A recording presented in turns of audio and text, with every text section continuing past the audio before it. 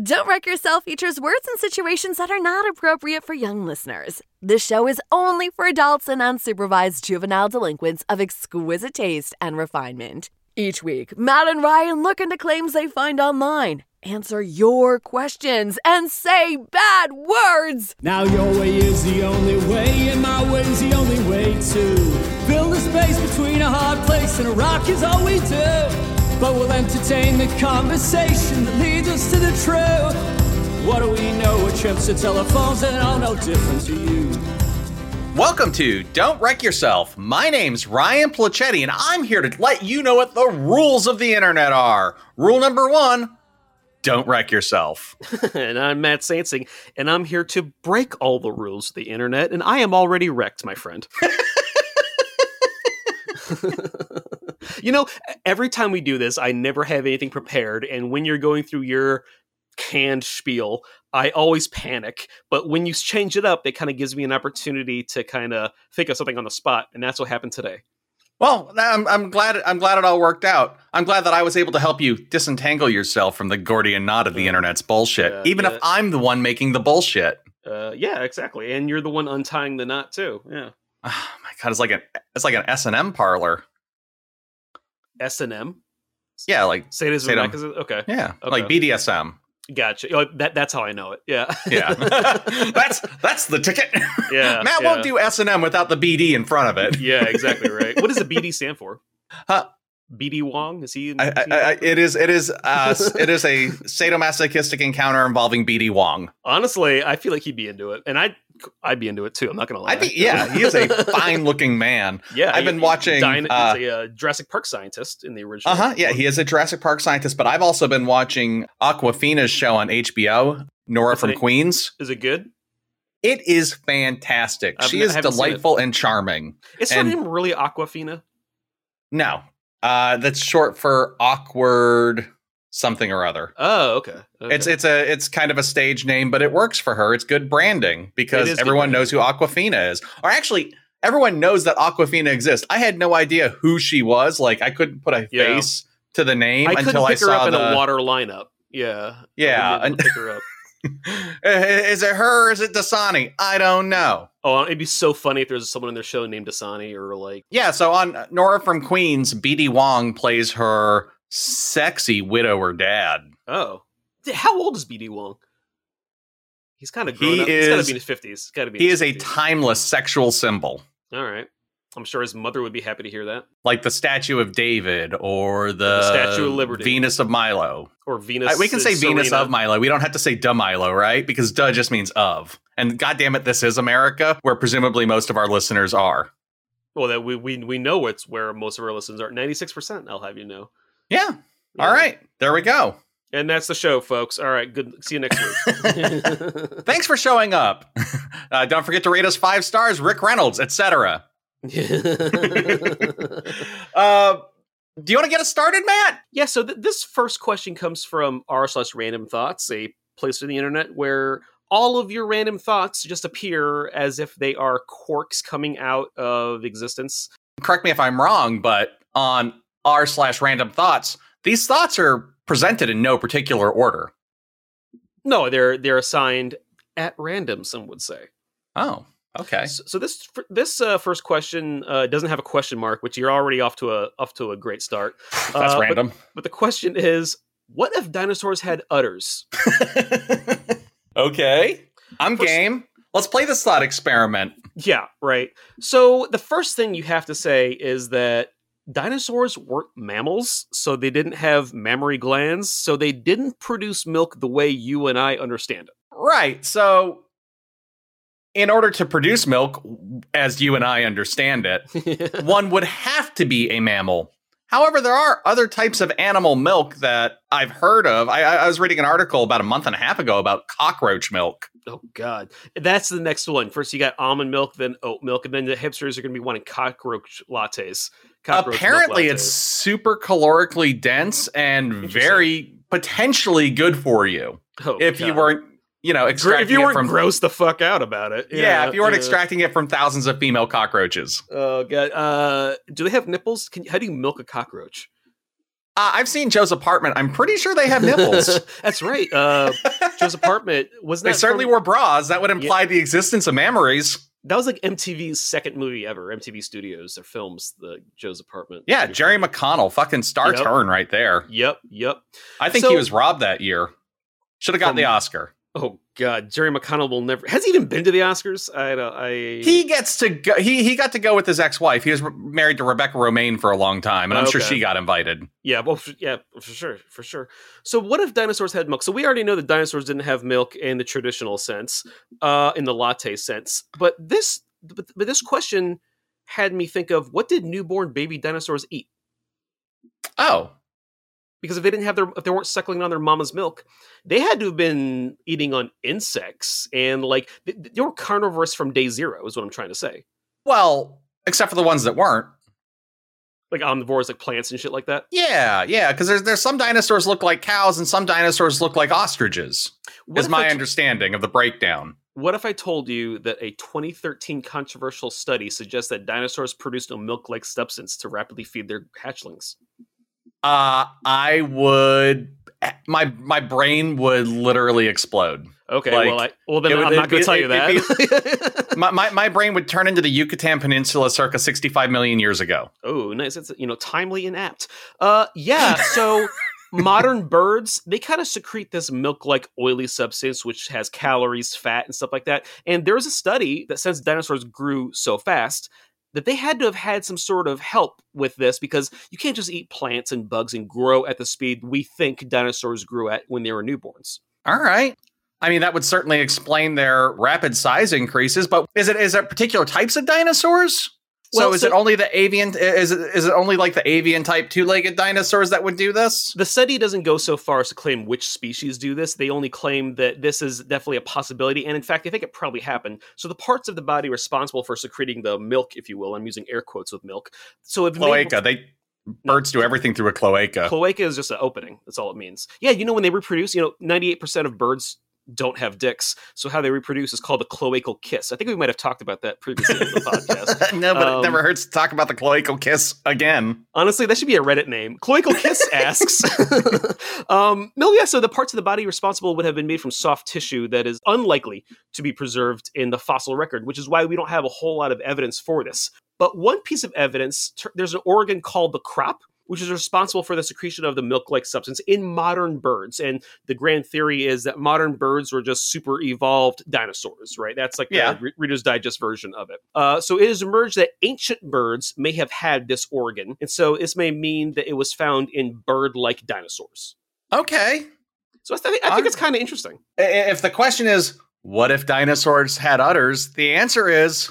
They might have, kind of. They'd use it to feed their young. And use it there weren't udders. They kind of regurgitated in the way birds do. So this is kind of throwing what we know about milk and lactation out the window. I actually Googled the definition of lactation before I got started. The textbook definition is milk secreted by mammary glands. So to call this like almond milk and cashew milk is more milk than this shit, right? This dinosaur stomach milk. But in recent years, almonds look kind of like nipples. I'll buy that. Yeah, for sure. You just gotta squeeze them real tight and they come right out. In recent years, there have been brooding and nesting behaviors known in birds that have been found to have originated in their dinosaurian ancestors. And you brought up some dinosaurs that look like birds. There's the duck-billed hadrosaurs. And their relatives in particular are known to have formed vast nesting colonies where they cared for their young, just as seabirds do today. So it is not a normal possibility that dinosaurs had a milk-like substance they used to feed their young. And this whole thing started because it just got me thinking, what the fuck did newborn dinosaurs eat if they didn't have their mother's milk, So there you go. There you have it. You know what? Thank you, Matt. I actually learned like 7 things today. And that's unusual on this show because I like to pretend that I know everything. No, I know. Me too. Yeah. We are cut from that cloth. Yeah. Oh sure. Man, I'm so delightfully surprised right now. Like, yeah, it's kind of cool, give me a moment. Right? Like I'm just going to clutch my chest and it's emotional. Are you verklempt? A little bit. Yeah. Well, it's interesting. I would say that this came out of an Australian university study, and it is very controversial. Not every paleontologist buys in on this, but I think it's an interesting idea, and it kind of answers the question of what would a baby dinosaur do? So I guess the next question naturally is, if dinosaurs had udders that produce milk in the same way that mammals do, like let's play with their scenario here. We know they don't do that. So that's... I know, but what if? Okay, all right. What if dinosaurs had tits, is what you're trying to say? What if dinosaurs had tits? Do you think they'd be sexy tits, or do you think they'd be like cow tits? I think it would depend on what era. I think Mesozoic tits are way better than I have no idea, man. Do you think you think the Mesozoic era was like big tit central, like dino tits? like a John Hamm sized tit? Just bust out the scales to measure those scaly old bean bags? Is that what we called? Beanbag chairs, maybe, for dinosaurs, right? How would this revolutionize our dairy industry, though? Because you think about how much milk you get out of, say, like a cow. Yeah. Right? A Triceratops is like 10 cows. Well, don't buy the Triceratops when you get the milk for free. Yeah, no, it is an interesting question, and it kind of, dinosaur bras. This opens up a whole new area of fashion and internet inquiry that I just can't wait to dive in claws first, right? Here's our call to action this week. And I was reading on a How to Make Your Podcast Popular website. Good, we need that. Yeah. That you should have calls to action every episode. And I think Matt's unicorn meme call was pretty successful. We have a handful of memes. We're not going to number it. We got a handful of memes. X number of memes. You got to solve for X. We got some unicorn memes, but here's what I want you to do. And I know these things exist because the internet exists. Yeah. We want you to send us pictures of sexy dinosaur tits. Oh, God, I'm not going to be checking this email for this one. Preferably clothed in like bikini. Like I want something tasteful dinosaur porn. Tasteful dinosaur tits. Yeah. Like if you have like a Renaissance era painting of or Triceratops or Dilophosaurus, maybe.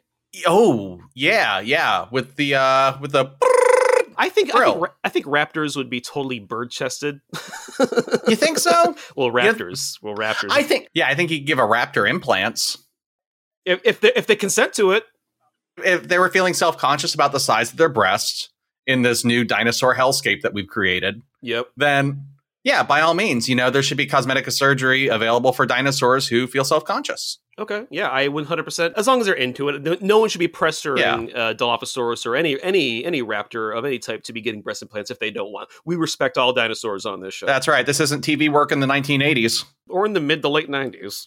Let's get real. We're looking at you literally every job that Pam Anderson got, including the Bo Rat movie, especially the Bo Rat movie. So, speaking of dairy products, I was on the internet the other day and I found something, and on the surface, it seemed absurd to me. But I'm going to share this with you. More absurd than dinosaur tits or dinosaur milk? Yes, actually. All right, let's get into it. More absurd than two big old jiggly T-Rex titties in my face. Oh, God. I'm assuming two-legged ones would have two tits. Yeah. And then like 100%. The four-legged ones would have udders like a cow. Yes, that's exactly how I thought about it. I think udders with a Z would be a great dinosaur strip club name. Yeah, and that's exactly how it was in Jim Henson's Dinosaurs. You got to pay with really old rocks. You got to throw those on the stage. Or new rocks, as dinosaurs wouldn't know it. So anyway, dairy to butter. Yeah. So I saw this meme and it said a smarter butter dish holds West and East Coast butter. And then it has a picture of West Coast butter next to a picture of East Coast butter. And my first thought was, is this really a thing? Is this a Biggie Tupac scenario? What's going on with the butter? The West Coast butter has to be weed-infused butter, right? Like, there's no way it's not can of butter. So I sent this meme to Matt. I figured, he's got Wisconsin roots. Yep. Is there a turf war that I need to be aware about as a butter consumer? And I eat a good amount of butter. Yeah, presumably of the East Coast variety. Yeah, you live in Pennsylvania. We're both East Coast folks. I have spent time on the West Coast, but as have you, but I did not study the butter. But let's get into this photo a little bit. It says a smarter butter dish, and it has a picture of West Coast and East Coast butter. And the only discernible difference I could see when I was looking at the picture on my phone is that the East Coast butter is darker than the West Coast butter. That's the only difference that I could find on my phone. And However, my thought on that would have to be with maybe the processing method. Maybe it could be a difference in diet between the cows. So fat does present as yellow. That's what gives butter its yellow color. So maybe there's just a higher content of fat in the East Coast butter because that's darker than the West Coast. But it could also just be a matter of diet. Well, I'm just going to go ahead and say that I was like, there is definitely no difference in East Coast and West Coast butter. And then I looked into it, and there absolutely is. They have completely different histories. Okay. It's actually really funny. And I had no idea about this, but butter on the West Coast tends to be shorter and stubbier than butter on the East Coast. Literally, sticks of West Coast butter are sometimes even called stubbies, which I think is a great name for a George Costanza themed gay bar. But is that why Sierra Nevada's beer bottles are also stubbies? They're little short ones. Yeah. Also, maybe it's a West Coast thing. Like they like them short and fat. Lagunitas. If that's the case, we should be moving. But butter used to be sold in 1 pound blocks that was wrapped in parchment paper and cardboard until a restaurant in New Orleans asked for it to be split into 4 equal parts. And the concept stuck.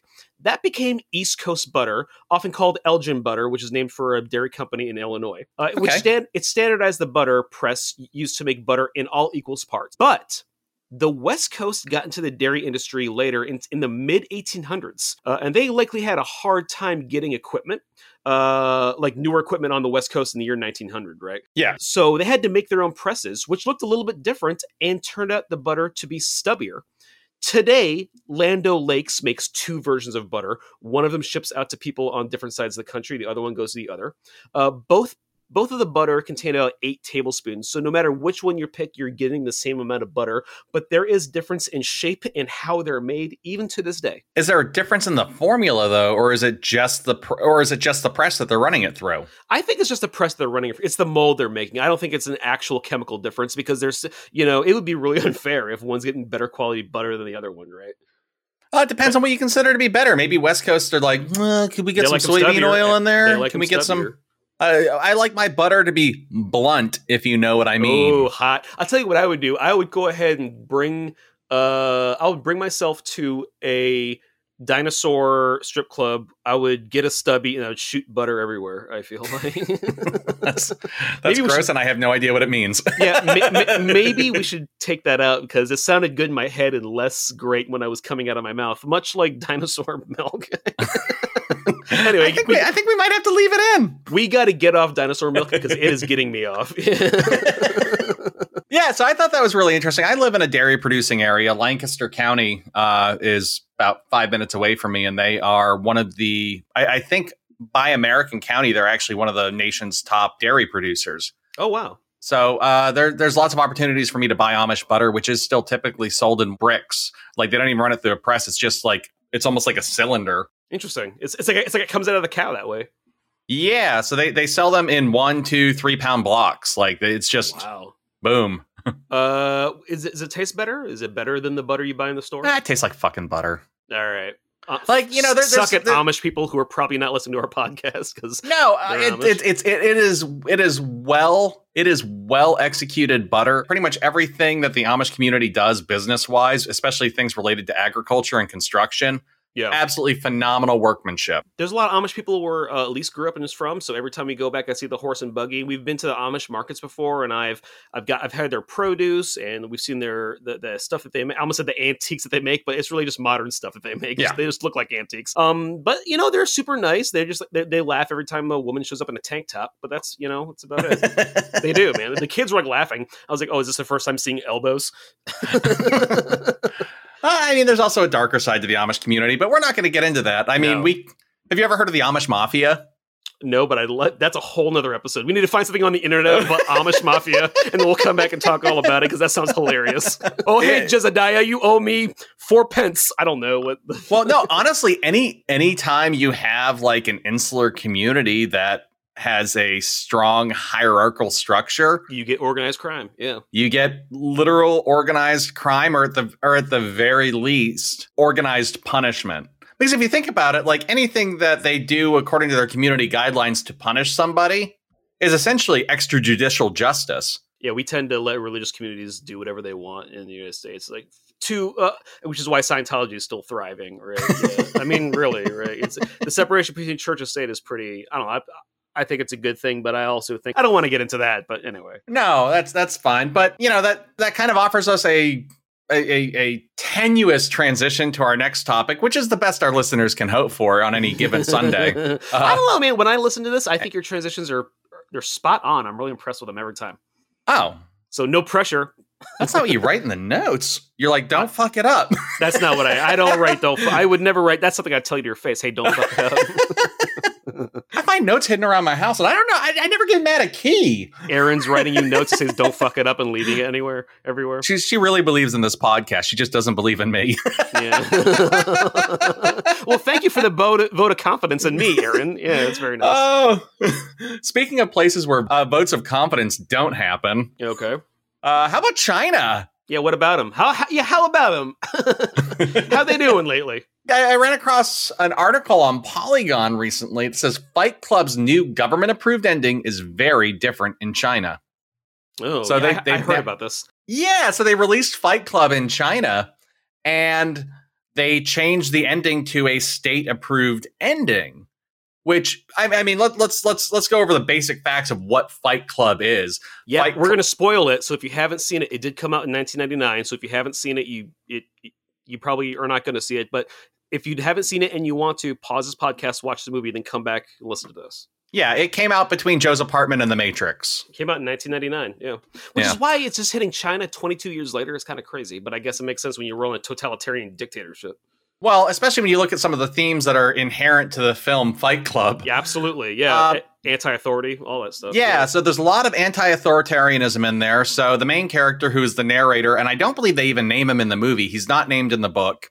He meets a guy named Tyler Durden on an airplane, and he gets sucked into this charismatic figure's world of they start a Fight Club. Yeah, so they start hitting people, and it has to do with suppressed machismo in a consumer-driven society.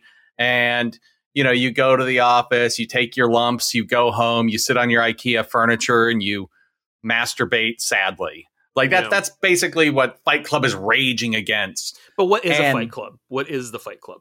Well, the Fight Club is a group of people who get together and they fight each other. Yeah, they just beat the ever loving shit out of each other, and they're friends. It's like a gang. Yeah, and it does slowly morph into a gang, which morphs into a terrorist organization that is global.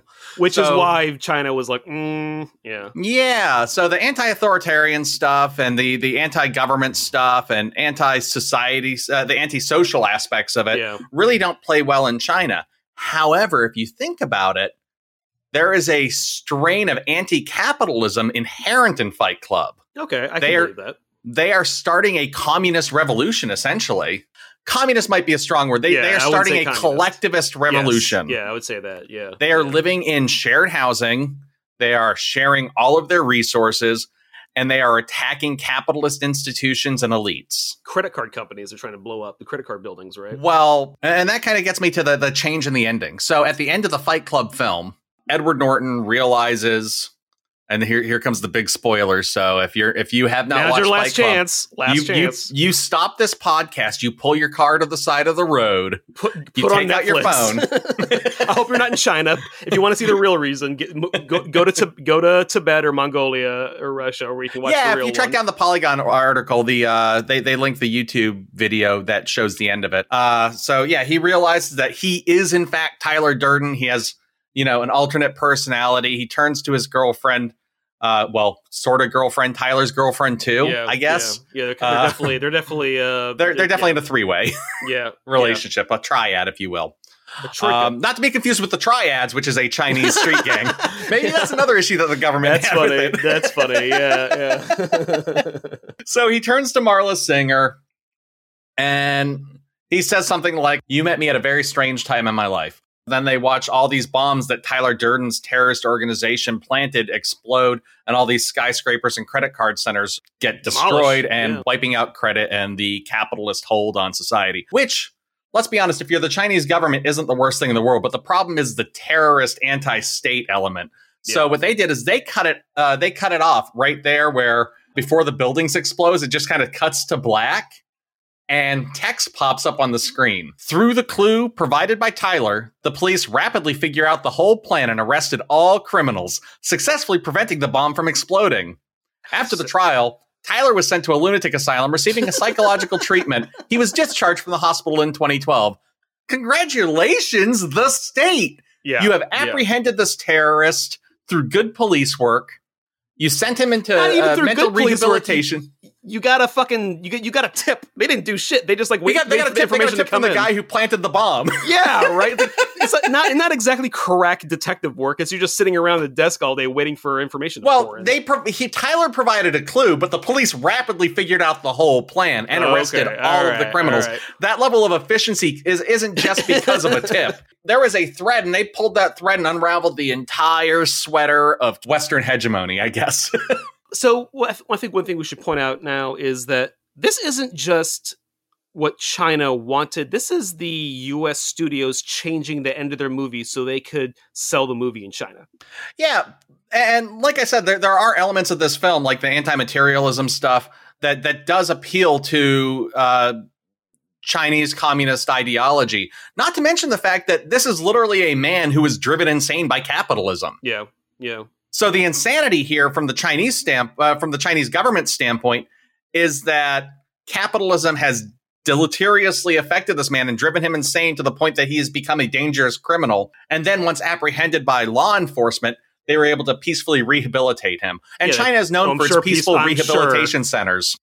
They have millions of Uyghurs in them right now. I was going to say it's not a gulag, so it can't be that bad, right? It's China's defense. Yeah, exactly. The Uyghur Muslims out in the western part of the country are living in re-education camps.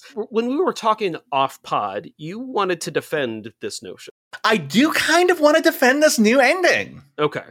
So, in the novel by Chuck Palahniuk, first of all, there's only one bomb. Okay? Okay. There's one bomb. I think it's at the... Hold on. It's like at the Museum of Natural History. Oh, the one in New York or the one in D.C.? Probably Portland, because that's where Chuck Palahniuk's from. He's from the Pacific Northwest. Okay. So at the end of Fight Club, the novel, Tyler's planning to blow up a skyscraper using homemade bombs created by Project Mayhem, which is their terrorist organization. Yeah. And then the target of the explosion is the nearby National Museum. So Tyler is planning essentially a suicide mission to destroy the history of the nation. So it's not necessarily related to credit. Otherwise, I think the movie is a pretty faithful adaptation. But the narrator puts together the fact that he and Tyler are the same person. He realizes the only way to stop Tyler is to stop himself. He takes a gun, he puts it in his mouth, he pulls the trigger. Then he wakes up sometime later in a lunatic asylum. In the book. In the book. Okay, interesting. And then at the end of the book, one of the orderlies comes by and says something about Project Mayhem to him. The big reveal at the end of the book is that you have a very unreliable narrator, because the narrator, although realizing that he himself is Tyler Durden, he's also still being approached by members of Project Mayhem. So is he hallucinating members of Project Mayhem, or is it actually a worldwide terrorist organization bent on the downfall of society? So the orderly is part of Project Mayhem? Well, the implication at the end, the orderly, is like a wink and a nod towards Project Mayhem. Is don't talk about Fight Club. She's breaking the first fucking rule right there. Well, I don't know if that same rule applies to Project Mayhem. Okay. Maybe Project Mayhem is something separately incorporated. Like if he took... Don't talk about Fight Club, but talk about our terrorist organization all you want. Right. So if he took Project Mayhem to Shark Tank in order to get a capital infusion, he'd say, "Hey, I'd like to sell you Project Mayhem, 10% of Project Mayhem for $500,000." And then Kevin O'Leary would say, Kevin O'Leary is the one. Wait a second. I'm Mr. Wonderful. I'm not even going to take your equity. What I want is a royalty deal. I want $10,000 every time you blow up a skyscraper. Exactly. I want a royal. Yeah. I'm looking out for my future. So if I'm going to invest in Project Mayhem, I'm going to want a taste of Fight Club. And then Tyler Durden's going to say, "No. First rule of Fight Club is don't talk about Fight Club. Don't talk about it." And we're on national TV. Dude, You just broke the first rule. So you're defending the change because it's being a little more truer to the novel. In the novel, the bomb doesn't go off, and he ends up in an asylum. The only thing that the Chinese government added to the story of the novel was that it's the state's intercession that ultimately stops the bomb from going off. But even then, it's because Tyler tipped them off. Yeah. It was just that, they're such fabulous police that they were able to put the entire plan together and arrest every single criminal. Yeah. Whereas the novel ends a little bit more ambiguously with the orderly coming by and referencing Project Mayhem, which may or may not have happened because the person narrating the story is actually insane. When I first saw that the United States studios changed the ending so they could sell the movie in China, I was outraged, and I was pretty I never read the book. I've seen the movie plenty of times, but I did not know about this. I will still say, though, I still am falling on the side of the United States. This is a United States corporation trying to make money, so they're cowing down to an authoritarian regime because there's no way they'd be able to sell this movie otherwise. And I think that is grotesque. And I think it's actual for a movie that has an anti-authoritarian message. They're doing a whole lot to just capitulate to literally like 5 people in China who want this done. So I'm gonna say 2 things to that point. One, I think the movie ending is better than the novel's ending. Yeah. I think that the way in which it is presented is kind of hackneyed. Like, I don't think it improves the film to just cut to black and then put up some text like, giving us an update on where are they now. I'm curious what you think about the notion that we are literally capitulating to China, though. I mean, does that not make you angry that a United States company is changing their art because they want to make a shit ton of money? No, not really. I think there is we do it for the Mormons. But there's a long history of United States movie studios not being able to get into China. And the reason why they weren't able to do it is because they wouldn't sacrifice the integrity of their art. This is literally the studio after 22 years after the movie came out saying, oh, you know what? We have emerging markets in China. They want American movies. Now's our chance. We can just get in on it. Oh yeah, we don't care that they are a complete communist country that treat their citizens like grains of rice and not like individual people. I think my counterpoint to that would be that we do perform these editorial changes for Christian groups. More, for example, there's an entire library of films that have been recut by and for the Church of Latter-day Saints. But they are nowhere near as Atarian as the state of China, as the People's Republic of China. I mean, it's close. I'd like to refer you to 3.2% beer available in Utah. Yeah, well, yeah, I get that. I just interviewed a few people from Utah the other day, and they definitely confirmed there are a lot of cool rocks and not a lot of good beer in Utah. I'm actually going to counter that point and say there is a lot of really good beer. The trick to getting full strength, get it in Utah. Well, no, you can. The trick to getting full strength beer in Utah is to go directly to the brewery. They can sell full strength beer on site. Oh, well, that's a good loophole. Then. At least in the Salt Lake City area. I don't know what it looks like out in the hinterlands where the fundamentalists live. Where the Mormons are. Where the deer and the antelope play is, I think, what we're looking. Those are the words we're looking for. So final assessment. Yes, it's true that they changed the film for Chinese government. Which I don't like. I don't like it. I don't care because if you think about it, most of the bootlegs available on the black market around the world are coming from China. So it's not like they don't have access to the original cut of the film. I got to get off this point. But again, you're just not engaging with the fact that we are doing this to a country. Who is we? You. On the United States. On me? I didn't do it. The United States a privately held company. A privately held corporation is kowtowing. A corporation that makes their money living in a capitalist-free society is just throwing that out of the window so they could make more money in an authoritarian regime. That is grotesque. I think that's grotesque. Yeah, I mean, capitalism has always been grotesque when exploiting labor in other countries. I think it's slightly less grotesque than what goes on in our agricultural industries. Oh yeah, well. I would rather sure. I would rather American. I'm not a fan of that either. Yeah. I would rather American companies degrade American products for foreign markets to appease governments than to get chummy with authoritarian governments in order to exploit cheap labor. Well, I would say it's not the worst thing happening in capitalism. It's not going to. It's not the worst. It's not going to drive Ed Norton that insane. It is. It is not the worst thing happening. That is very clear. I mean, diamond mining practices and all this shit is horrible. And you're talking to a guy who just bought an engagement ring. So I completely understand that. But however, just because there are really terrible facets of capitalism doesn't mean that we just have to go ahead and throw this other one in there just because other people are doing bad things. Yeah, I know I'm engaging in a limited form of whataboutism here. Like, what about all those other horrible capitalist things that we do? I don't think that the Chinese people are injured by a bullshit ending. They know it's been changed because they saw the movie 20 years ago when we did. Yeah, that's true. I think the people that are being injured, I think their studios are shooting themselves in the foot by not having art integrity, which again, I'm not sure that all the studios have that much art integrity to begin with because it's all about making money. Yeah, I mean, I've seen all the new Star Wars movies except for the most recent one. There is just something gross about us, about yes, American, you're right. Interests. You could have just ended the sentence at us. There is something gross about us. And the next topic. All right, we should drop it there. Yeah. That's a great place to end. But what happens after communism? They get all the original cuts of the films. Like, think about the cultural renaissance that's going to take place when the Chinese government eventually defeats us, and then we ruin their perfect society. Yeah. Well, from the inside out. But what other sorts of capitalist excess can we look for in a post-communist society? Well, I'm so glad you asked. So you sent me this picture earlier in the week, and actually this is from Maurice, who is maybe our most loyal listener, along with his wife Diana. Tied with his wife Diana? Yeah, because they listen at the same time. I don't think one of them can be more loyal than the other, unless one of them has a secret loyalty to us that transcends their marriage. One of them's watching. One of them's listening to it ahead of time and not telling the other person. Just watch someone's listening to it twice. Yeah, maybe Maurice is secretly listening to the episode that morning on the commute, and then goes home that night and listens to it again with Diana. This is going to blow your mind. I'm conferencing him right now. Maurice, you're listening to it live. No, I'm just kidding. So this photo is really interesting. It's a taxi cab that says Troika Cars on it. Back to the triad discussion here, and it has a red velvet lined slim case.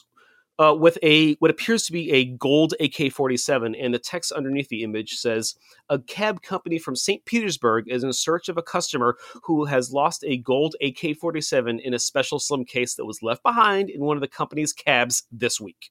That is 100% a customer you want to track down and return the property to. I have seen John Wick. Yeah, right? Yeah. So... it's kind of crazy. The Russian rental company. We're assuming it's in St. Petersburg, Russia, not St. Petersburg, Florida. But honestly, it could go either way. It could go either way. Yeah. The Russian rental car company is Troika, a real company headquartered in Moscow. Questions that I have that kind of jump off the face here: why somebody has an AK-47 in a taxi is hard enough. But the fact that this killing device is made from gold is really the puzzling part. And if you had a gold AK-47, why are you leaving it in a cab? So I guess there's two things to consider. One is, why would you have a gold AK-47 in a cab? You're on your way to the Bond villain convention in Moscow. Oh, it is definitely a Bond. It's definitely a Bond villain thing. The one thing I was saying is, well, first of all, is it illegal to have an AK-47 in Russia? Absolutely. You can get jail time for just having an AK-47 round, and not even any parts of it. So this is outside of the law of Russia, which would make sense given a James Bond villain. Yeah. The Russians are saying this is solid gold, not gold plated, and I kind of want to talk a little bit about the implications of if the gold gun is even possible. My initial instinct about a gold gun would be that no, it's not possible. Unless you're playing the N64 game. Unless it was blended into some sort of gold alloy. So there's a difference between gold-plated and solid gold. The Russians there's a few news articles that are from dubious sources, by the way, so we're not even sure if this is true, but let's go ahead and talk about it. Never trust reporters from Dubai. Got it. No, I wouldn't say that. I did find a gun exchange in California that sells a 24-karat gold-plated AK-47. It's from Lee Armory. The price is not listed, and it says it does have limited stock on hand. If you have to ask, you can't afford it. Exactly right. But gold-plated is different than solid gold. So because I'm a mineral nerd, I know that solid gold is about twice as heavy as steel. A cubic pound of gold is going to weigh a cubic foot of gold is going to weigh about 1,200 pounds. A cubic foot of iron is about 491, so you're getting up to 500 there. You could produce all of the parts in gold. You can produce, and even gold alloys, but solid gold is far too soft, and the resulting weapon would rapidly fail or even blow up, depending on the type of round it was chambered for. But it is very easy to make gold plate firearms, and again, solid gold alloy is usually made of a gold alloy that's consistent throughout the piece. Gold-plated pieces are made of non-gold metal that is then covered in a thin film of gold. So 24-karat gold plating is 100% pure gold. However, 24-karat gold is usually not in jewelry because it is very soft and vulnerable. Do you happen to know the method for the gold plating? Is that something where they would dip it in molten gold, or would they use like an electroplating process? It's an electroplating process, yeah. Okay. Yeah. So For those that don't know, electroplating is a process by which electrical currents and mercury, I believe, are incorporated. The fun one. Yeah. So it creates a chemical reaction that adheres gold to the surface of items. Yeah. And also gold melts at about 1948 degrees. So the question is, how hot does an AK-47 barrel get? The facts on this are a little vague, but you can after about 100 continuous rounds, you can get about a few hundred degrees of a AK-47 barrel. All right, so it's enough to cook an egg, but not to melt gold. Well, I think you could get it up if you fired enough rounds. I think you could melt a solid gold barrel because I've certainly seen. I've certainly seen fires start on like saw ranges and stuff like that when we were in the Army. Yeah. A squad automatic weapon for you non-veterans out there, but yes, machine gun. But even then, those fires probably aren't, 2,000 degrees. That's hot enough to burn a pizza, Matt. There are, yeah. That's a good callback to our nuclear topic. Again, another topic from Maurice, I should add. Well, no, the criticism came from Maurice. The topic came from Reddit. The criticism came from Maurice. Oh, okay, got it. Thank you. If I know anything about Maurice, that sounds accurate. No, I'm just kidding. And by the way, I do have before we get to the end of this episode, I do have to self-correct. I may have referred to Jerry O'Connell as Jerry McConnell. It's definitely Jerry O'Connell, and he is still married to Rebecca Romaine, so he still gets to go to the Oscars. I thought you said Jerry Connor, and I knew exactly who you were talking about. I was like, okay. So that is there. I expect no emails. The only emails I want are just sweet, sweet, sweet dinosaur titties. Oh, God. So final determination. Is this gun real? There's nothing on the internet to show that this actually happened or it was left in a cab. As you say, the cab company, the first thing they would do is they know exactly who the last person who rented it was, and they say, hey, do you have any property you would like to claim? And if the answer is no, then someone's going home with a James Bond villain weapon. Yeah. I will say, though, that when I was in Iraq, we did find a chrome AK-47, and the Iraqi dictator Saddam Hussein absolutely did have a real solid gold AK-47 that he had. It wasn't useful, but he had it in his gun collection. I think it sold for about $50,000 when it went to auction, by the way. Wow. Well, yeah. I mean, that paint. I'm sure that goes a long way towards compensating the people of Iraq for the villainy of the Ba'ath regime. Oh yeah, for decades, right? Yeah. That'll make up for it. And thank goodness we were there to help. To be a member of the Ba'ath Party, to be one of the most senior members of the Ba'ath, which is the ruling party under Iraqis or of Iraq under Saddam Hussein, you've had to betray a close family member to prove that you are more dedicated, you're more loyal to the organization than to your family. Isn't that fucking crazy? That is pretty fucking crazy. Yeah. The first rule of Ba'ath Party is don't talk about the Ba'ath Party. Yeah, first rule about Ba'ath Party is hit the showers. Yeah, you can't just get into the bath without taking a shower first. It's fucking filthy. Yeah, bath water is gross. Yeah. We're looking at you, Jimmy, at the pool. We see your greasy ass hair. Oh god. But you know who doesn't have greasy ass hair? I don't think, at least. No. Rick Reynolds washes his hair in gold and 24 karat liquid gold. You know whose voice is 24 karat liquid gold? It's Rick Reynolds. Yes, it is. He has been so generous with that golden voice when he allowed us the use of his song United from the album Portals and Progress, which you can find on Amazon, iTunes, Spotify, hashtag boycott Spotify, hashtag I'm with Neil, hashtag fuck Joe Rogan. Yeah. Unless Joe wants to come on our show, in which case, hey Joe. Or unless he wants us to come on his show, which I would do in a New York minute. So yeah, I mean, I heard he's got free weed and everything, dude. He's done shrooms on the podcast before. I've listened to that one. Okay. Him and Post Malone did some shrooms and had a crazy conversation about aliens. I would totally do shrooms with fucking Post Malone. I would saute those shrooms in dinosaur butter any day of the week. Well, after you get done rating 5 stars on Rick Reynolds' music, go ahead and rate us 5 stars and maybe tell a friend about the podcast. If you're in a car, maybe play it for a friend, get them hooked on it so we can grow the Don't Wreck Yourself sphere, if you will. Yeah, and I know this is kind of a sensitive topic right now, what with the worldwide pandemic, but we want to go viral. Y'all spread COVID like it's nothing. Yeah. Go ahead and throw a Don't Wreck Yourself face mask in. If you're in the South, you don't need one, so don't worry about it. But we're Don't Wreck Yourself on social media. We have Facebook, Instagram, Twitter, and TikTok. Go ahead and comment, let us know you're there, interact with us. We want to talk. That's why we started a podcast. You can also hit us up on Gmail. We are wreckyourpod@gmail.com. That is the internet's #1 repository for dinosaur titties and unicorns. Yep, absolutely. Please send us your dinosaur. Is it dinosaur porn we're asking for, or is it dinosaur tits? No, I want I want nothing downstairs. Okay. Oh, okay. I don't want to see a single. Here, folks. I don't want to see a single cloaca or presumably corkscrew detachable penis. Duck-billed duck dick. Yeah. I assume a hadrosaur has a prehensile spiked detachable penis. You know what I'm going to do between now and the next episode? I'm going to email a paleontologist and I'm going to ask him about this for real. Whether dinosaurs have dicks? Whether dinosaurs had corkscrew dicks like ducks or something like that. Yeah. I mean, it's entirely possible. Yeah. I hope it's true. Anyway. Yeah, and if it is true, I want to see it in the next Jurassic World movie. Ooh. Plot point. If you're wondering how life finds a way, it's with spiky corkscrew dicks. Corkscrew dick. Yeah, exactly. Yeah.